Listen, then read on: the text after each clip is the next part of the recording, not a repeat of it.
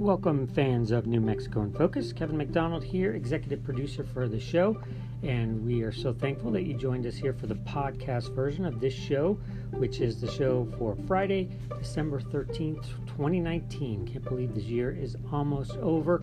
Hope it's been a great one for you. I know it has been for us here at the show, and we always appreciate your support.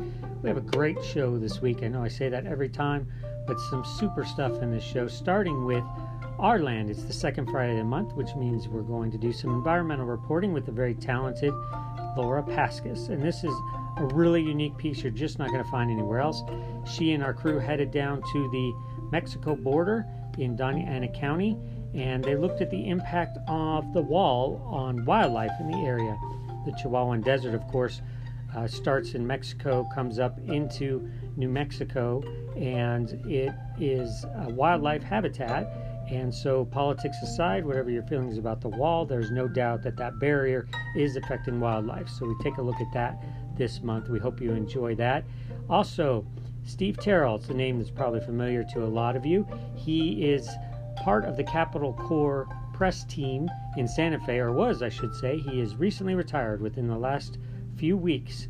But he sat down with us to talk a little bit about his career, to talk about how politics and the legislature has changed since he started covering them almost 2 decades ago, and some predictions about what he thinks will happen with the legislature moving forward, including whether or not he thinks we'll get to a point where those are paid professional positions as opposed to citizen legislature. We're one of the last, I believe we are the last, citizen legislature in the country. So a really great conversation with him, and some really great, emotional, deep, contextual conversations on the line this week about some tough topics. First one is a gun law that went into effect in July, passed by lawmakers last session, that would allow judges to order guns taken away from accused domestic violence offenders. But it's got a problem. It's got a loophole that a KRQE TV report pointed out. And so we dive into that, talk about if there's a way to close that loophole, whether or not the law is just fundamentally flawed. Really important conversation we hope you will listen to.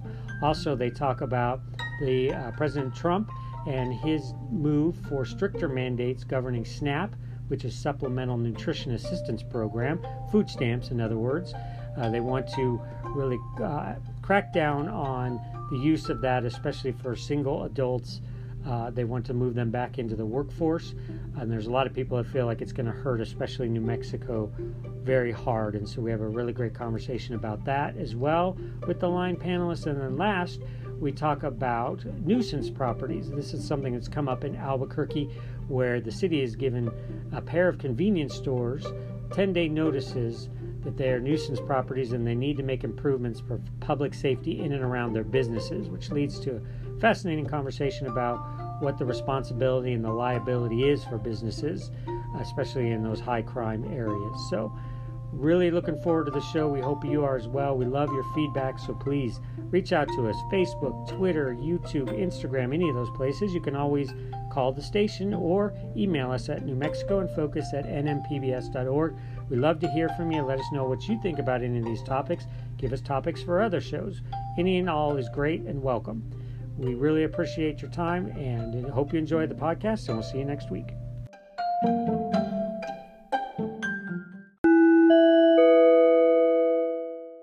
Funding for New Mexico in Focus provided by the McCune Charitable Foundation and the Nieper Natural History Programming Fund for KNME-TV. And viewers like you. This week on New Mexico in Focus, Our Land heads to the border to examine the impact of the wall. When you fragment habitat, you divide populations of wild animals into smaller populations. And the smaller the population of wild animals, the more likely it is to disappear. Plus, we debrief with the former dean of the Capitol Press Corps, Steve Terrell, as he heads into retirement. New Mexico in Focus starts now.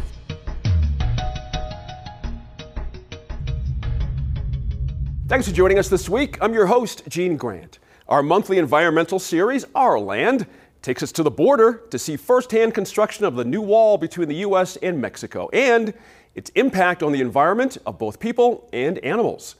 Perhaps we can call it a red flag reality, The red flag law passed recently allows judges to order people accused of domestic violence or subject to a restraining order to temporarily turn in their guns, but it apparently has a loophole. We'll tell you what's up.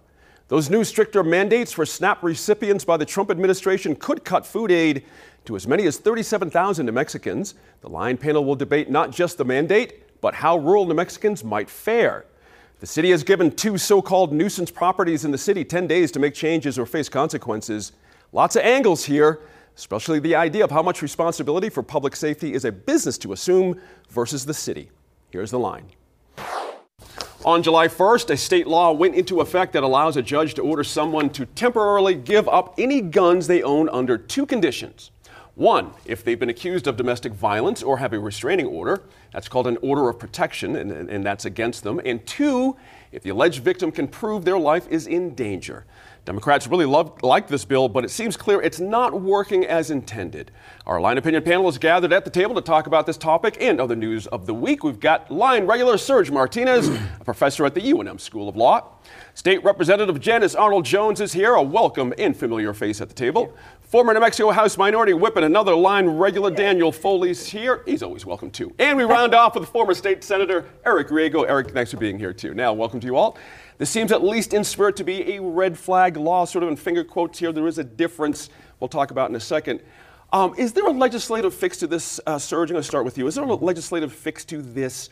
Or is there a fundamental flaw here when it comes to, we're going to talk about warrants and getting guns in homes and things. Is there a fundamental flaw here that we just didn't address in the legislature? I mean, it certainly wasn't addressed, right? This idea that if a court orders you to surrender your firearms, that we'll just assume that's going to happen and there'll be no follow-up and there's no it's a voluntary... no repercussions for not doing it. There's no sort of oversight, right? Other places have addressed this in much stronger ways. And like, look, we're going to send a police officer to your place to try to recover those guns. And if you don't give them, then the court can in certain circumstances issue a warrant, order searches and whatnot, right? Take it seriously when we've decided that someone is a threat and we have reason to believe that they have a firearm, that we're going to actually take it seriously. Right.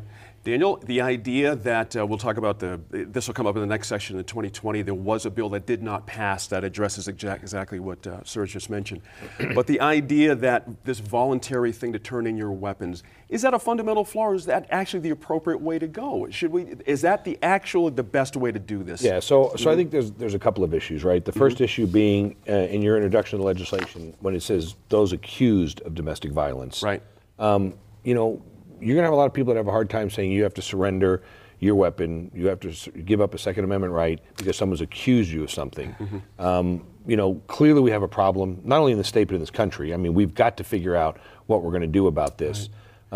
Because let me kind of work that timetable out. Yes, there's an accusation, but we do have jurisprudence in this situation, meaning a judge has to make this order. This isn't That's just right. But that doesn't mean the person is convicted of domestic violence yet. Okay. So I can make an accusation that Janice is committing domestic violence against me. I go to court.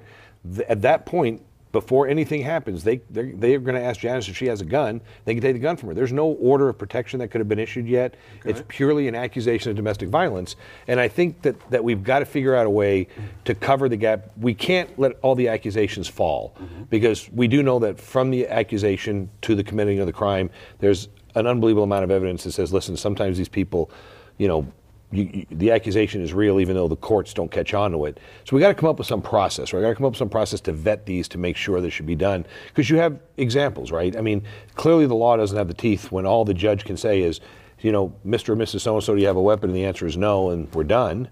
As the example in Santa Fe where the individual said, no, he didn't have a gun. Then he said he sold it. Then he turned in 5 firearms a few days later to the police department. Not only did he do all of that, from reading the article, there was no ramifications for that. Like he wasn't held in contempt of court. He wasn't considered. So why would anybody now say yes? I mean, if someone's got this weapon, but it also doesn't address the fundamental issue of how do you stop this, right? Because even if you take that individual's weapon, they're going to find a weapon. They're going to do something else. So I think that before we start worrying about taking guns from people who are accused of domestic violence, we got to figure out a way to hold those that are actually convicted of domestic violence accountable for their actions. And we've seen repeatedly in the state that are our jails are just a revolving door of individuals that get in and get out. Janice, you know, interestingly, as I hear Dan say this, we have 7,000 protective orders that were filed in 2017 across the state.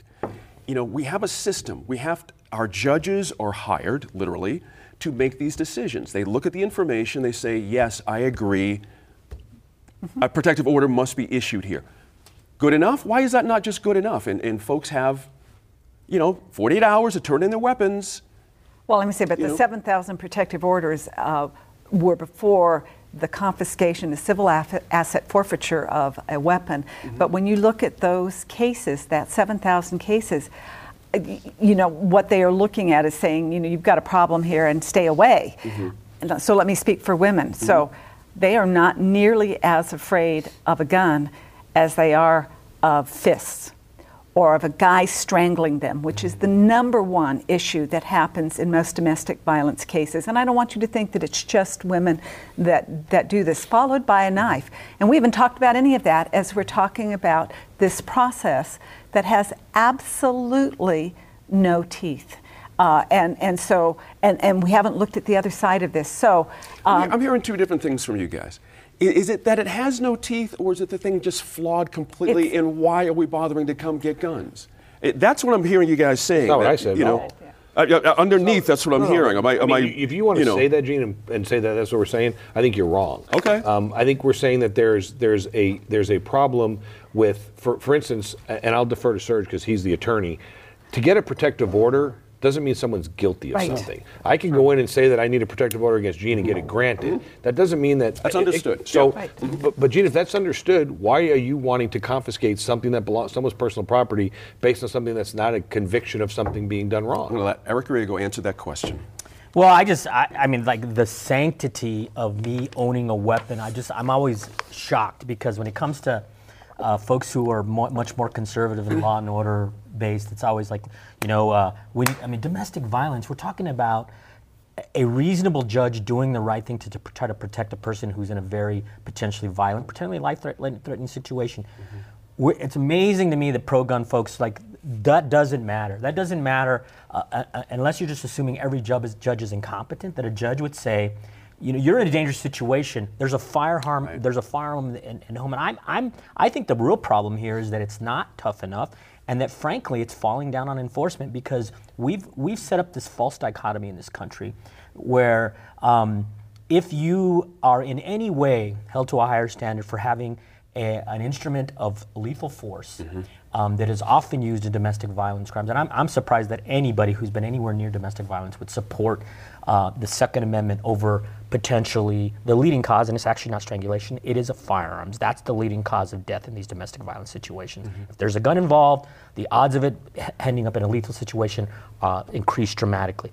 So we so cling to this false sacred right that we have a right, no matter how violent the household is, no matter how bad the situation is, no matter what the legal pattern is, that we're going to hold that right above the possibility of saving a life.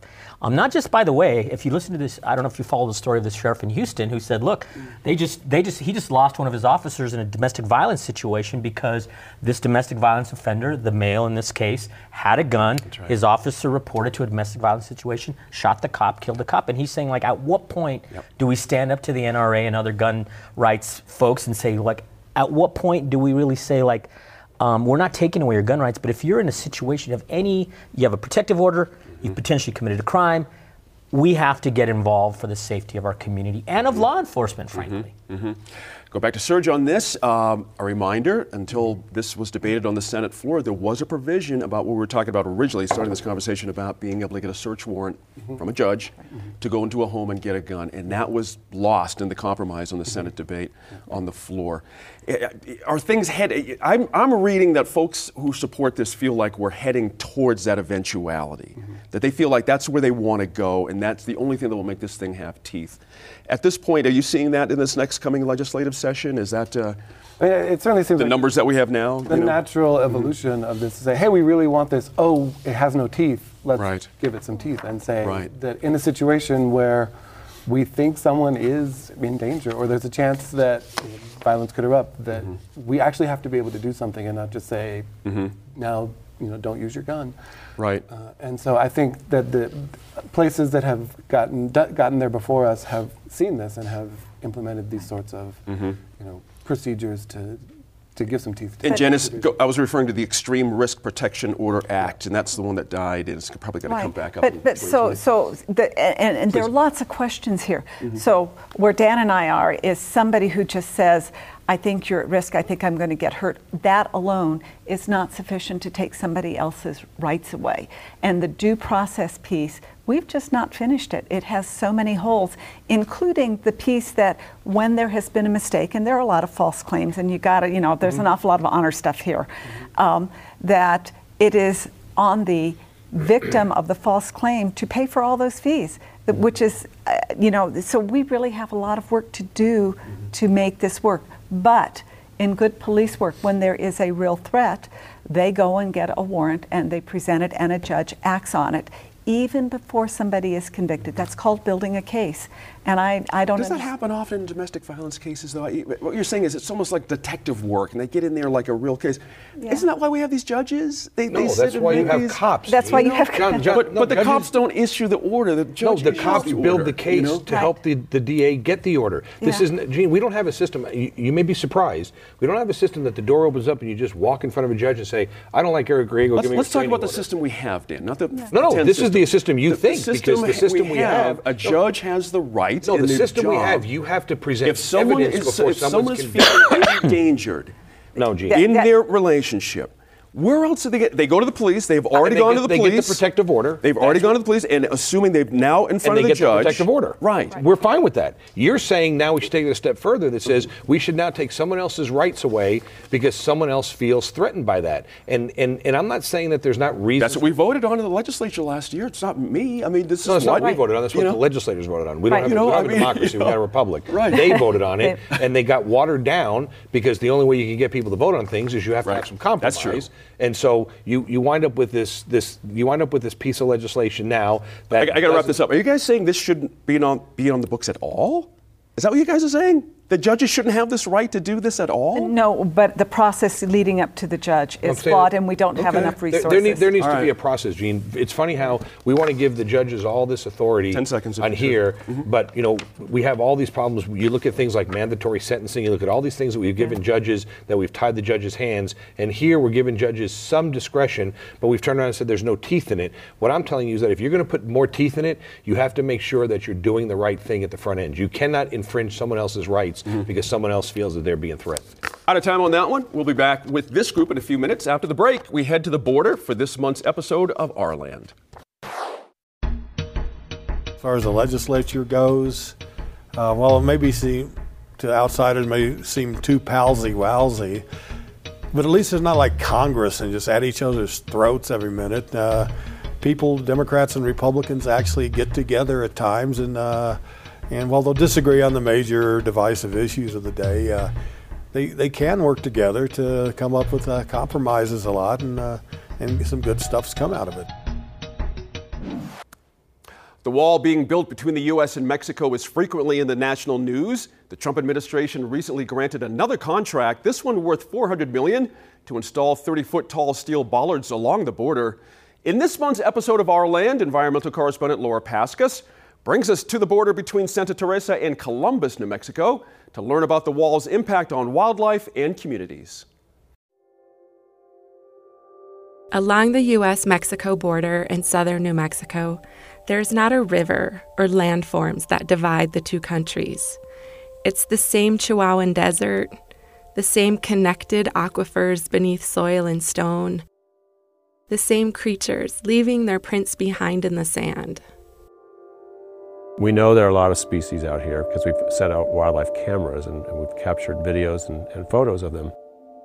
The images collected by the Southwest Environmental Center include mountain lions, bobcats, javelinas, deer, coyotes, and foxes.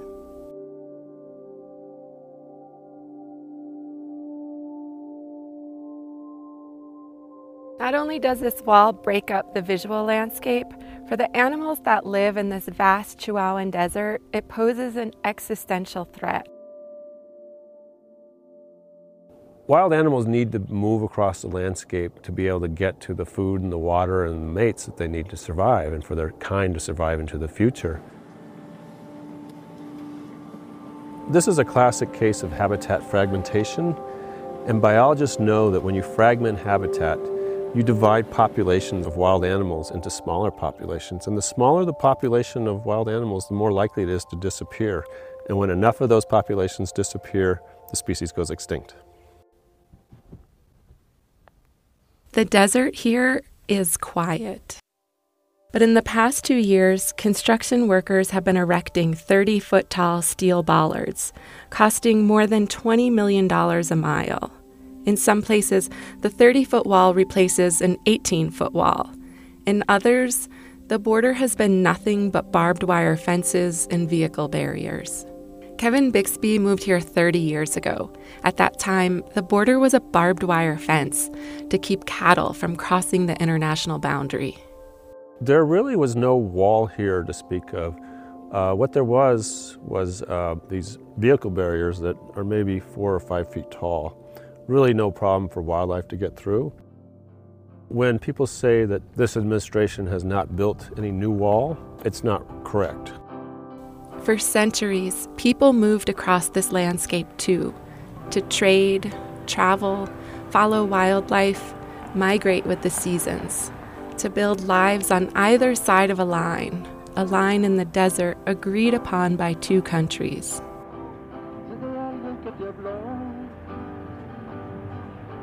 Angelica Rubio is a state lawmaker. She represents the city of Las Cruces.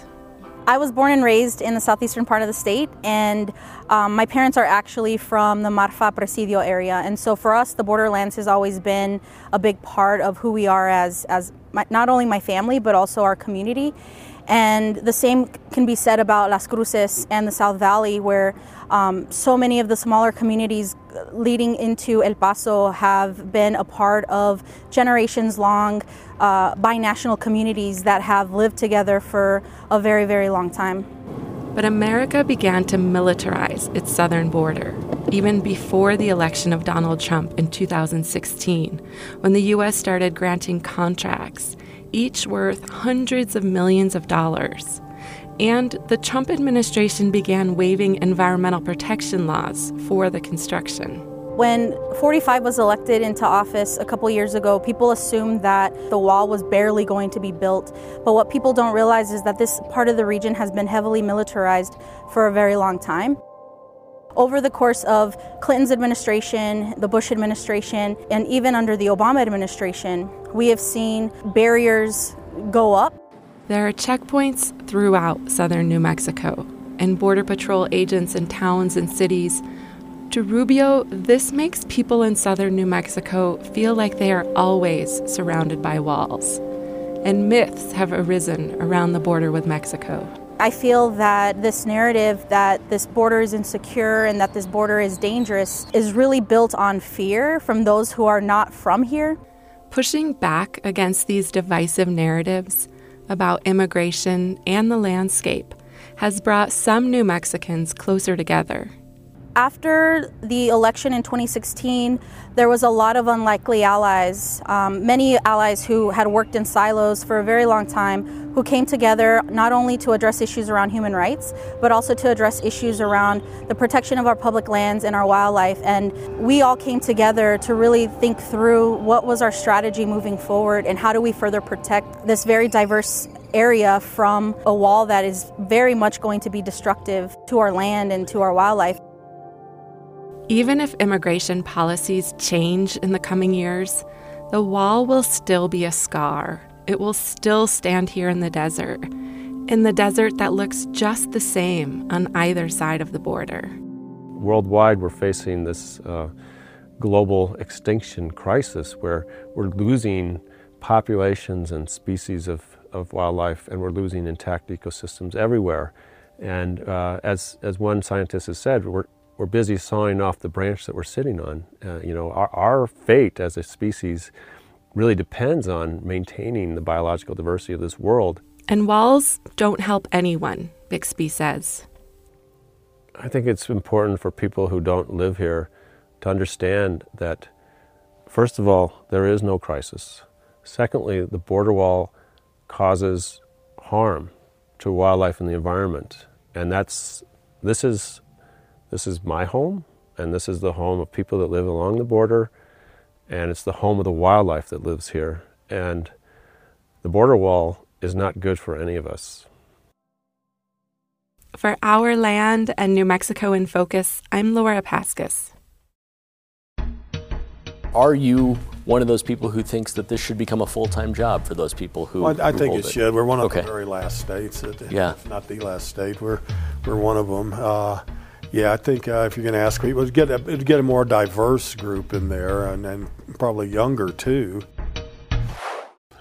Stricter mandates approved last week by the Trump administration may mean up to 37,000 New Mexicans will lose food aid. The change will curtail a state's ability to waive work requirements for some SNAP recipients, those who are known as food stamps, as you might recall. The rule puts it a work or job training requirement on able-bodied adults between 18 and 49. Now, according to a New Mexico in-depth article, a study done for a 2014 lawsuit, quote, found many of the people labeled able-bodied adults in New Mexico were veterans, experienced homelessness, or had mental or physical disabilities, end quote. Now, Janice, fundamental debate over how much it's fair to ask someone to do, quote, earn public assistance. I'd like to hear your take on this.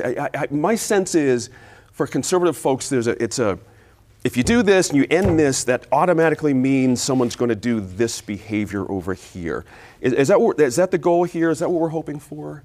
You know, I don't think so. Okay. I think what the government has taken the position of is if you are on food stamps, something is not working right in your life. Okay. And so do I see this as a taking weight? There are people who need help. Everybody gets in this part. But should you stay on it forever? And that's, if you ask the conservative position is if you're able-bodied, then yes, we should help out, but it should not be forever. It should go, you should change. What's your sense of how this new ruling works? I think so. There is, and I read the part about it said you could be on food assistance for 3 months within a 3-year period. Does that mean that they're not going to transition elsewhere? So there are things to look at. So one of the parts that was brought up was that we have veterans who are on food stamps, which is a horrific statement. But to say that a veteran should not be required to volunteer if they have PTSD, if you want to do the worst thing you can do to a veteran who has PTSD is let them sit at home alone by themselves. That is not a good solution. However, let us look at another way. We look at any type of assistance. If you are in bad times in your life and you need that assistance, I think that we should get there. But we have created some very bright lines in other forms of assistance that when you start to do better, then we take away everything else and now you fall right back where you were. Right. And I think this is starting to approach how do we get out of that? But the bright lines for Medicaid are still there. Dan, the average is $121 a month for food assistance. And you don't get all of that amount, by the way. That's right. That's a good point don't. there. Yeah. Same question. Issue of fairness, issues of incentivizing people to do other things. What's your sense of how this ruling? Well, I mean, I think when you say incentivizing and issues of fairness, I think there's a lot of able-bodied individuals in this state that are going to work every day that would love to get $127 a month in food assistance, but they don't because they go to work every day. And when you see someone who has the capability to go to work and chooses not to go to work, that's where I think the fundamental disagreement arrives. Able-bodied, I don't understand, you bring up the statistic about the veterans and they got PTSD. I mean, whether they're being diagnosed, not diagnosed, I think at some point there has to be an expectation in our society that, the number of people that are relying on the people that are working can't just keep growing at an unbelievable rate and be sustainable. I think asking individuals to go to work or contribute is not an unrealistic expectation, especially when you're talking about people between the ages of 18 and 49 that are able-bodied. You're talking about it's not a new expectation. Children. I mean, what you're describing is pretty much standard life. It's not. Yes. Right, you know what I mean? But they don't have to do that under now. The new administration has said, we're expecting you to go out and become somewhat gainfully employed, work for something, do something, if you're between age 18 and 49. And I believe it also says these are These are people without families, by the way. These are not, I mean, before we go down the road that we're talking about some guy with 4 kids who's now we're taking, I mean, we're talking about kids, 18, we're talking about an 18 to 49-year-old who possesses the ability to go do something, and they're choosing not to do something. If they have a mental disability, if they have a physical disability, if they have some sort of a disability, I don't think we should be throwing them out to the streets and saying forget about it. But we have to stop. We have to start filtering through and seeing that those who can try to help themselves need to be able to help themselves. Eric, the idea of rural New Mexico, this idea about finding work when you need it, right down the street, next county, whatever the case may be. I get the feeling this ruling was made under the idea that we have this hot economy going across the country, that there's all these jobs everywhere, that everybody wants them in all these other cities. I travel, we all travel, we see this happening a lot. Is that true in New Mexico? I mean, are the jobs plentiful and all this kind of thing for rural New Mexicans? Well, I don't even think it's, and definitely not in rural areas. I mean, if you know anybody, the idea that there's just walk up to any store and people are going to give you a job. I mean, that's a great mythology. The reality is people who have any kind of mental health, behavioral health, physical disabilities, or just frankly would love to work, but there's no job for them, especially in small communities, but even in urban communities. I mean, I think the idea, again, this is a gut check for us as Americans, the idea that we think the way to solve this rounding error, this is less than the president's going to spend on golfing trips in his administration or flying his kids around the world. For us to say that the poorest of the poor, because we don't think they're working hard enough, should be taken away this $120 a month. I mean, that's subsistence. We're basically saying as Americans that to make sure there's no manipulation, fraud, or nobody's getting one over on us. And I'm sure there's some of that happening. I have no doubt. I grew up on food stamps. My mom worked 2 jobs. But guess what? I paid a lot of taxes because I was helped through that period. Now, if God forbid I wasn't an educated person with a job and I didn't have a lot of skills and maybe I had some issues, I would like to think that my country and my fellow citizens would say, here's $120 just so you don't starve to death. Right. Maybe, you know what, go get a job. And I would rather say to folks who maybe are gaming the system, a few people gaming the system compared to all of the excesses of not just this president, but of a lot of people in Washington, the kind of money they make. This is absurd. As Americans, we should be embarrassed. And the final thing I'll say, Congress voted against this.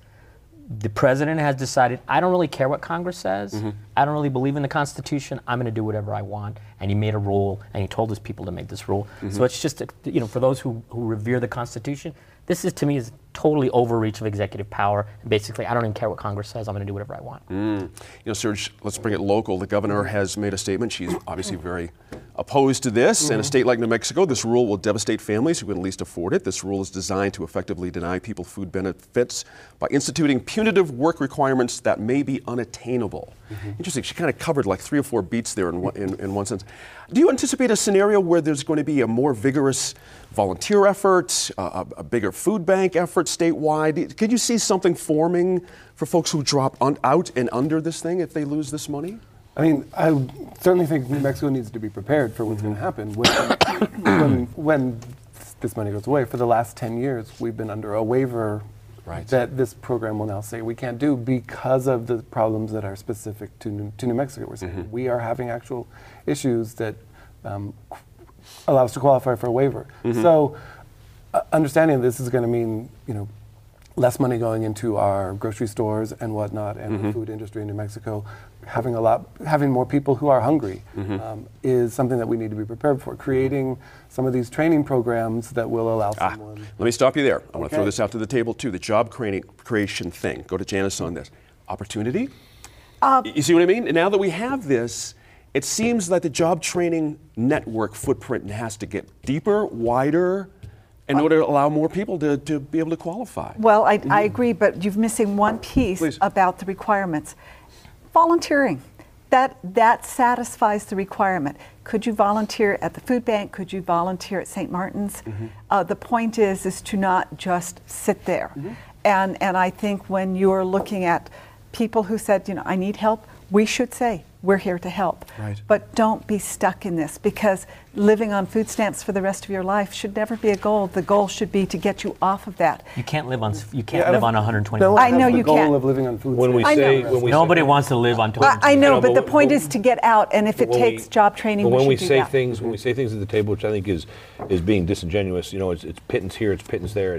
Just the 37,000 folks is $4.7 million a month in New Mexico. It's over $56 million a year in New Mexico. So it's easy for us to take this and break it down. It's $127, just $127.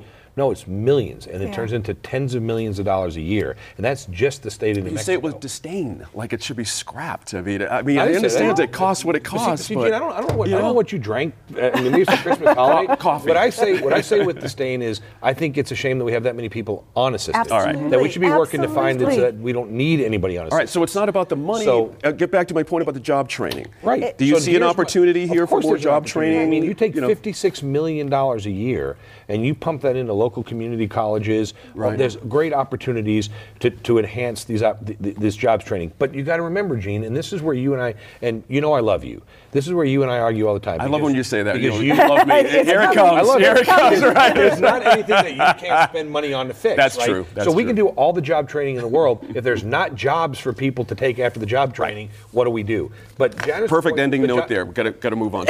My fault. I still love you too. Now we have one more topic to cover with this group. Up next, one-on-one with retiring newsman Steve Terrell. Love Steve. We talk about what's changed in the 40 years he's covered New Mexico. When I first heard it, I thought, oh my gosh, this is going down the condemnation route. And then I read it, and it is not. This is something that the city of Albuquerque would normally use their city attorneys to go to a business to say, you have a responsibility to do certain things. Steve Terrell retired from the Santa Fe New Mexican last month after 4 decades as a newspaper man. His departure from the Capitol Press Corps coincides with a distinct change in how the public consumes and values its news media. And MAF producer Matt Grubb sat down with Terrell this week to talk about what's changed in the years he's been covering the legislature and New Mexico politics. Well, Steve Terrell, thanks for agreeing to come in. It's a little unfair of us to ask you for some instant history and instant perspective.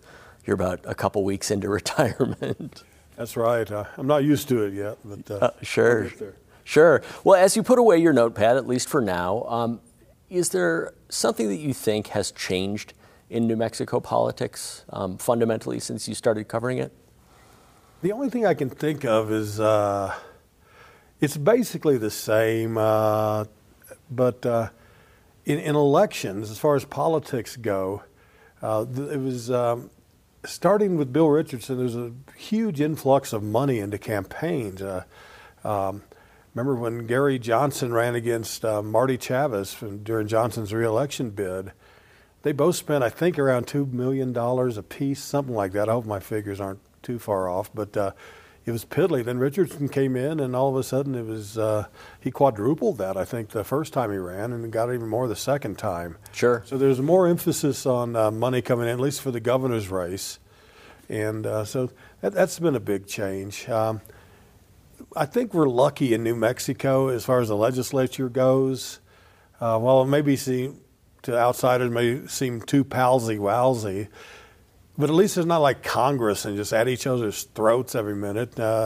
People, Democrats and Republicans, actually get together at times, and while they'll disagree on the major divisive issues of the day, they can work together to come up with compromises a lot, and some good stuff's come out of it. So that's still healthy. Maybe it's getting a little more partisan and nationalized. Every redistricting year, the national parties send in their people to twist arms and make sure things are going their way or trying to. But other than that, no, we still have a fairly congenial legislature. Sometimes congeniality is not the answer, but it's better than just constant combat. Then you're feeling like it at least provides an avenue for progress and cooperation in some cases. Right. Okay. Yeah. Is the way that the two parties communicate about politics, and really, in New Mexico, we've had some fairly active minor parties as well, but is political communication different, does it feel? There's far more influence of FLACs, public information officers. Back in the old days, I remember if I wanted to, during the Johnson administration, if I wanted to talk to some cabinet official or somebody running an agency, I just call them up. Now they all have PIOs who are, an extension of the governor's office. That started during Richardson too. Sure. They kind of consolidate that. So, and they want to keep their message clear. They want to keep, a consistent message.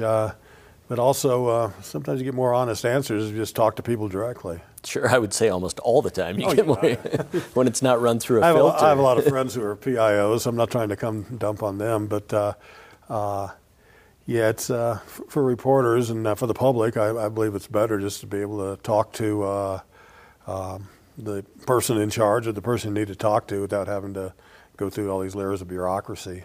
Sometimes you'll hear from politicians complaints about quote-unquote gotcha journalism. Does it feel like there's such a thing as gotcha journalism, or is it gotcha campaigning?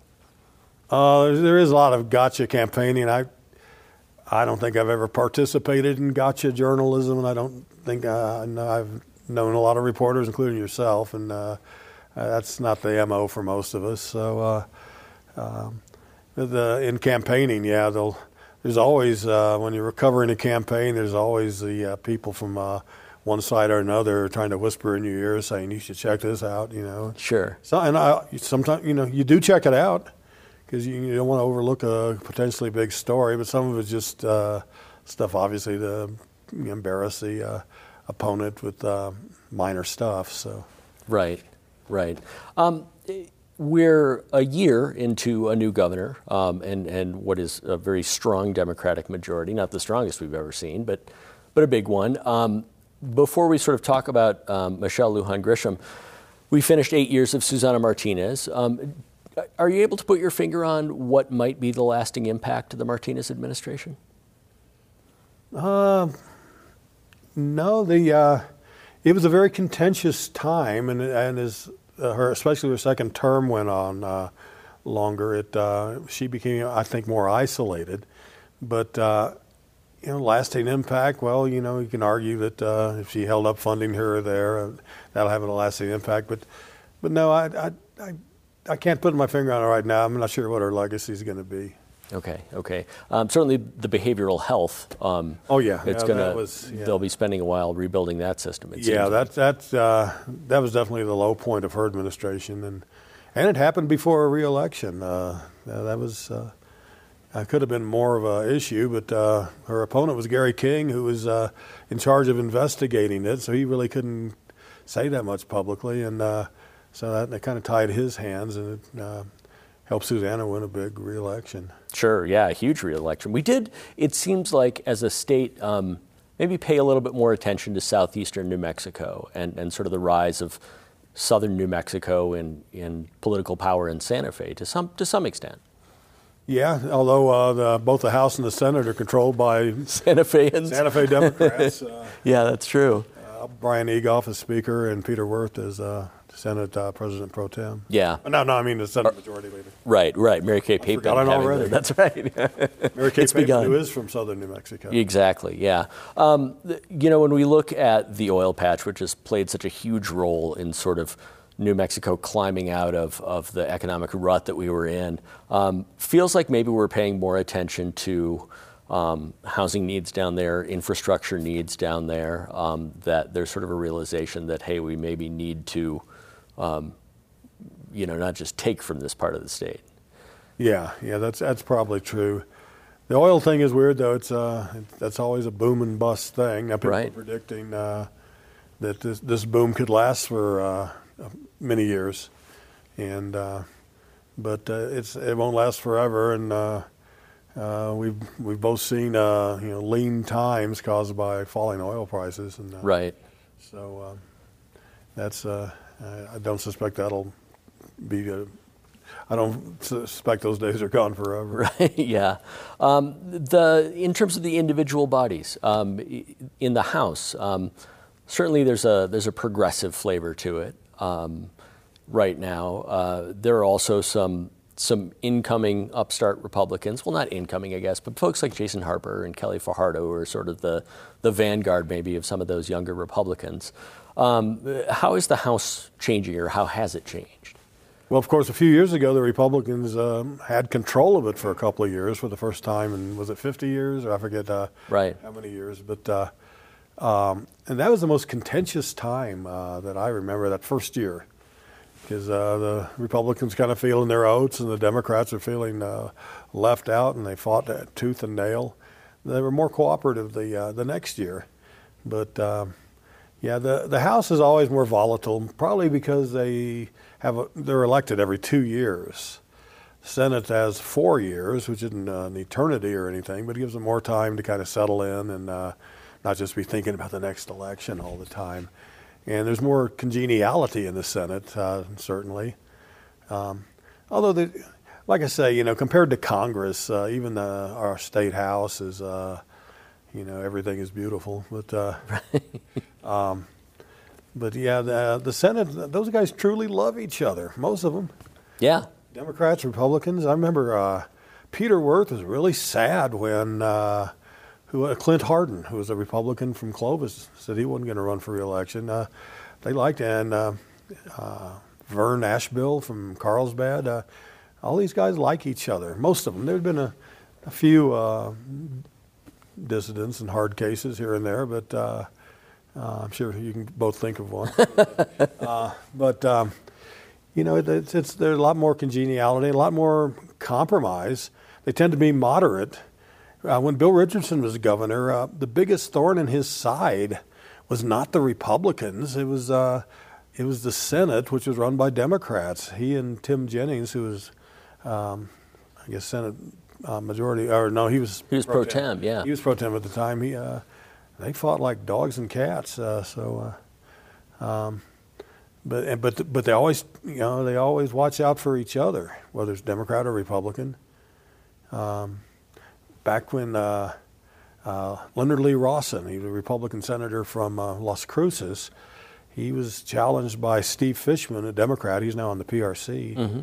And Tim Jennings basically, I think he ran ads, radio ads, talking about how great Lee Rawson was and how the attacks on him from his opponent weren't fair.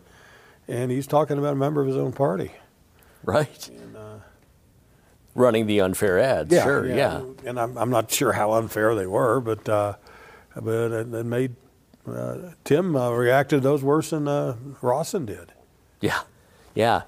Do you feel like some of that collegiality, both in the House and the Senate, is a result of the citizen legislature? And are you one of those people who thinks that this should become a full-time job for those people who I think it should. We're one of the very last states, if not the last state. We're one of them. I think if you're going to ask people, it'd get a more diverse group in there, and probably younger too, because most people in there are either lawyers or people who can get away from their jobs for 2 months at a time, and right? Go to all these committee meetings in the interim.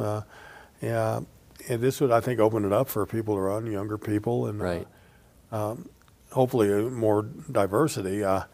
But I don't know if it's going to change. Every time they've I think it was Leonard Lee Rawson who was the last one to seriously propose a salary for the legislature. Most of his own party didn't like it, but I thought it made sense. Sure. We just got about a minute left, but you've covered the PRC a lot in these last couple of years. Is this an agency you feel like New Mexico is ever going to get right?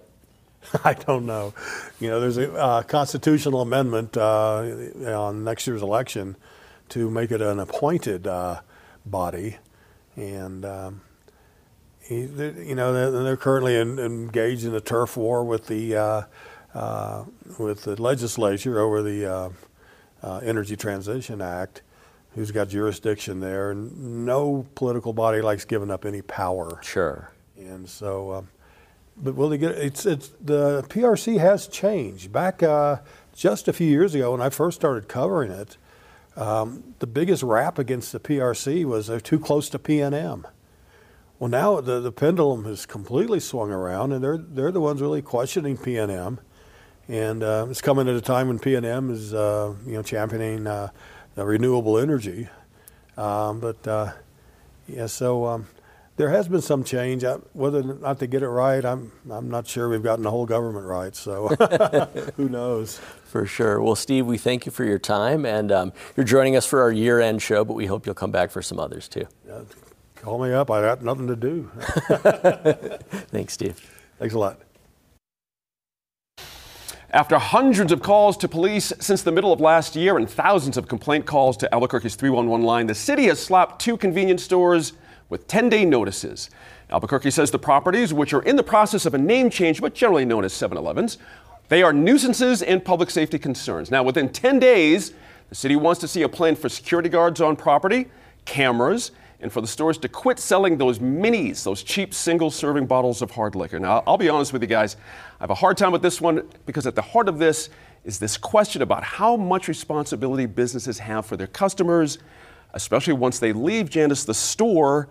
Actually, I'm going to start with Eric on this, or the store or their property. That fundamental question of a 10-day deal here. What is they're not...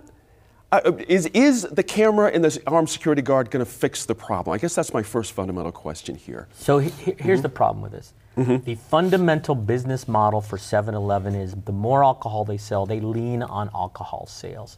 So if your business is getting people intoxicated as quickly and cheaply as possible, guess what you're going to promote in that community? That's right. So when I was in local government and when I've dealt with this in my own community, when we had to shut down a bar, the A&P bar, which is a historic bar, because they were dealing drugs out of the drive-through window, allegedly, so just so I don't get sued. They're gone. The point is, I do think you bear responsibility. Okay. If the way you're making your profits are to sell cheap, by the way, the markup on that stuff is outright because it's terrible stuff, right? And it's for people who clearly have a problem, people in bad situations, people who are unemployable, people who are addicted to other substances, people who are trying to get out of the cold. So if that is your business model, then I do think you have a huge burden to basically act responsibly. And frankly, why not just stop that sale? Right. Sell some higher end stuff, lean more on food and other things that are actually good for the community, sell some hardware for some, but to say we sell booze, we sell cheap booze, we sell our clientele is basically people in desperate situations, and we have no responsibility for all of the mayhem they're causing in these neighborhoods. I think I think that's outrageous. I think they absolutely bear the responsibility to do the right thing. Janice? Well, I would say I would argue that their business model is to make a ton of money off of alcohol minis. That is not the issue. But Eric does make some good points. So if you have a business, it is our law and our standard. He doesn't make any good points, Janice. Come on now. Well, I was trying to be generous. There you go. I'm just dealing with reality here. I don't know what you guys are dealing with. But you do have responsibility. You have a responsibility to make sure that the sidewalks are safe. Right. A number of things. And things have happened here. So in context, and so we're talking about some legislation that Councilor Pat Davis introduced. And when I first heard it, I thought, oh my gosh, this is going down the condemnation route. And then I read it, and it is not. This is something that the city of Albuquerque would normally use their city attorneys to go to a business to say, you have a responsibility to do certain things. Now, there is more to this story. For example, in most 7-Elevens, we have a lot of calls for theft, but their employees are prohibited from actually intervening, right? Which is a real problem because that means more people are coming back. Sure. And can 7-Eleven do anything about somebody getting mugged out beyond the gas pumps? My first thought would be to say, well, no, but that's not true, because many stores have security systems. Yeah. And apparently they don't. But I want to throw in one other piece. So these two 7-Elevens are in what we call blighted areas. They need a paint job. They need a paint job bad. But next to each one of these stores are vacant lots. But there is also no other food facility within actually a mile radius at all, and it's the only one that is available after 6 o'clock at night. So if we push, and I'm not saying 7-Eleven is not without guilt here, they're not. But what happens to our community if we lose them? So right now, what I understand is that they are going to meet, they are going to talk. Whether or not we get there, there is injunctive relief, but we are not going down the road of condemnation, which is something different. And I was really concerned about that. So, and I like due process, but every business has a responsibility to a degree of safety outside of their premises. And just because they're in a bad area doesn't mean that you are not responsible for warding off loiterers who are just causing trouble. It's the how, I think it's the hang-up, exactly. Right. You know, Dan, the APD reports in the Nob Hill 7-Eleven during a recent 16-month period, a stabbing, 18 assaults, 41 incidents of shoplifting, grab and runs, that Janet mentioned, forgery, 246 other disturbances, including fights, 119 fire and rescue medical-related calls, all in that same period. Clearly something has to be done. I mean, it's just not, you know, you think about those neighborhoods, it's just very unfair to them. But that line about how much a business is responsible, what's your take on that? I mean, I don't know. I mean, you know, I mean, at the end of the day, I mean, you know, there's multiple sides to every issue, right? I mean, at some point you're paying taxes, you're expecting the police and the people to provide safety. But then on the flip side, you don't want these guys coming on your property. You don't want the police coming on your property without, you know, the other thing is we're going to talk about the folks that work there. I mean, what do you want somebody to do that's making minimum wage standing behind a counter? I mean, you're supposed to hop the counter and throw three guys off the property. Right. I mean, I've had to stop at these things and get gas, you know, in traveling. And I'm telling you right now, I'm not engaging people that are out there. You got some 19-year-old, and in some cases, you've got some 20-year-old single mom working hard, trying to work through school. She's supposed to go out and engage three drunk guys in the parking lot. I mean, the whole scenario just doesn't seem to play well. And I don't know what the answer is, because I mean, it's not like you're going to pay someone $20 an hour. And I mean, I guess you could hire some bodybuilder that's a karate expert and have him go out and take care of it. Right. But the flip side is going to be we're going to hire armed security. So what's next? The police are going to get called because the armed security guard shot three people? I mean, it just seems like there's this never-ending scenario. Something has to be done, because not only is there an empty lot, but there's homes around there. And there's people that are trying to get up and go to work. There's people that are trying to take their kids to school. There's people that are trying to improve their quality of life, and they're falling victim to the actions of other people. I don't know. I mean, I would think at some point there's probably a reason why these stores are rebranding from 7-Elevens. I'm sure 7-Eleven has said, we're out of the business in this neighborhood. And so, you know, at some point, you know, people have got to stand up. They got to take their community back. The police have got to work together. And I do think the business bears some responsibility. If they want to profit off of the local community, they have a responsibility to provide a safe atmosphere. You don't have, I know that's surgical, but you don't have this problem at stores that don't base the bulk of their business on alcohol sales. That's the reality. So it may be tougher for them to survive, but if they just sell food, you're going to have some shoplifting. You're not going to have the kind of crime. You're not going to have this. We know it. The research all shows that, because we've been through this for years. If you decide your principal business, and let's be honest, Janice, with all due respect, that's what they're doing. They're selling alcohol. Go to any one of these stores. It's easy. It's cheap. Just stand and watch what's being purchased. It's alcohol primarily, and you know, guys like me come in and buy some donuts every once in a while, and maybe. I'm actually glad you mentioned that, because what I was going to ask Serge is one of the most damning pieces of testimony I thought from Councilor Davis was when he said, you know, these stores have 300 to 400 calls at these locations, and a fraction of the same calls at a convenience store a half mile away. That convenience store a half mile away is not selling booze. Exactly. Right. That's the difference. We also have data where we've had Walgreens. We had this problem when I was on council. Took away alcohol sales, totally changed the neighborhood. That's right. The legality they moved down to the 7-Eleven.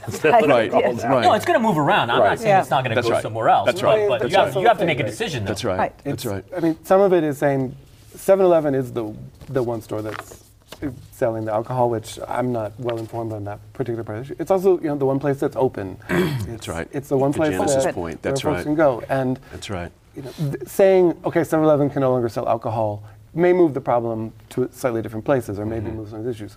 A lot of these, you know, fire, ambulance, other calls are going to happen regardless. And a lot of this is saying, we don't like the 7-Eleven because we don't like the kinds of people who are coming to the 7-Eleven. And by doing all this stuff, we'll say they'll at least go somewhere else and be someone else's problem. That still is the city's problem. It's the still problem that we all have. That's right. And public nuisance laws have a long history of being used basically say, we don't like those kinds of people, so we're going to declare this to be a public nuisance. And simply saying, this is a population that we don't like, isn't going to make it go away. It's, I mean, I guess it will literally, but it won't make it disappear from our city. It won't make these problems lesser. It won't, necessarily resolve this. And we've talked, we've talked ad nauseum at this table about 15 seconds. Our homeless problem in this community, our problem, the inordinate number of homeless folks that clearly have some sort of mental disability, and at the end of the day, a lot of these folks that are at these places are not there because they're just hanging out on a Friday night. A couple guys like in the old Rocky songs, in the old Rocky movie, singing around the fire. These are people that have serious problems, and if we think we're going to close down 7-Eleven and the problem's going to go away, we have to address the problem. That's the last note there. Out of time with this group. We're back to take a whack at the news cycle next week. We had a great time with our behind-the-scenes Facebook Live session this week. In case you missed it, it was an Ask Me Anything segment with me and the show's producers. Now be sure to tune in or catch the archived versions on our New Mexico in Focus Facebook page. Thanks again for joining us and staying informed and engaged. See you again next week in Focus.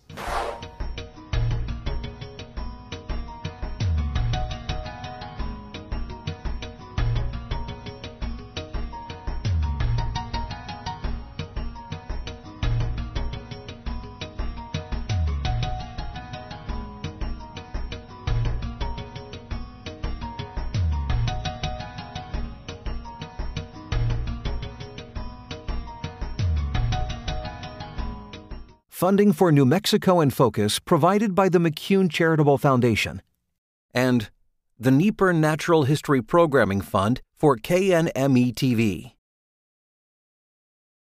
And viewers like you.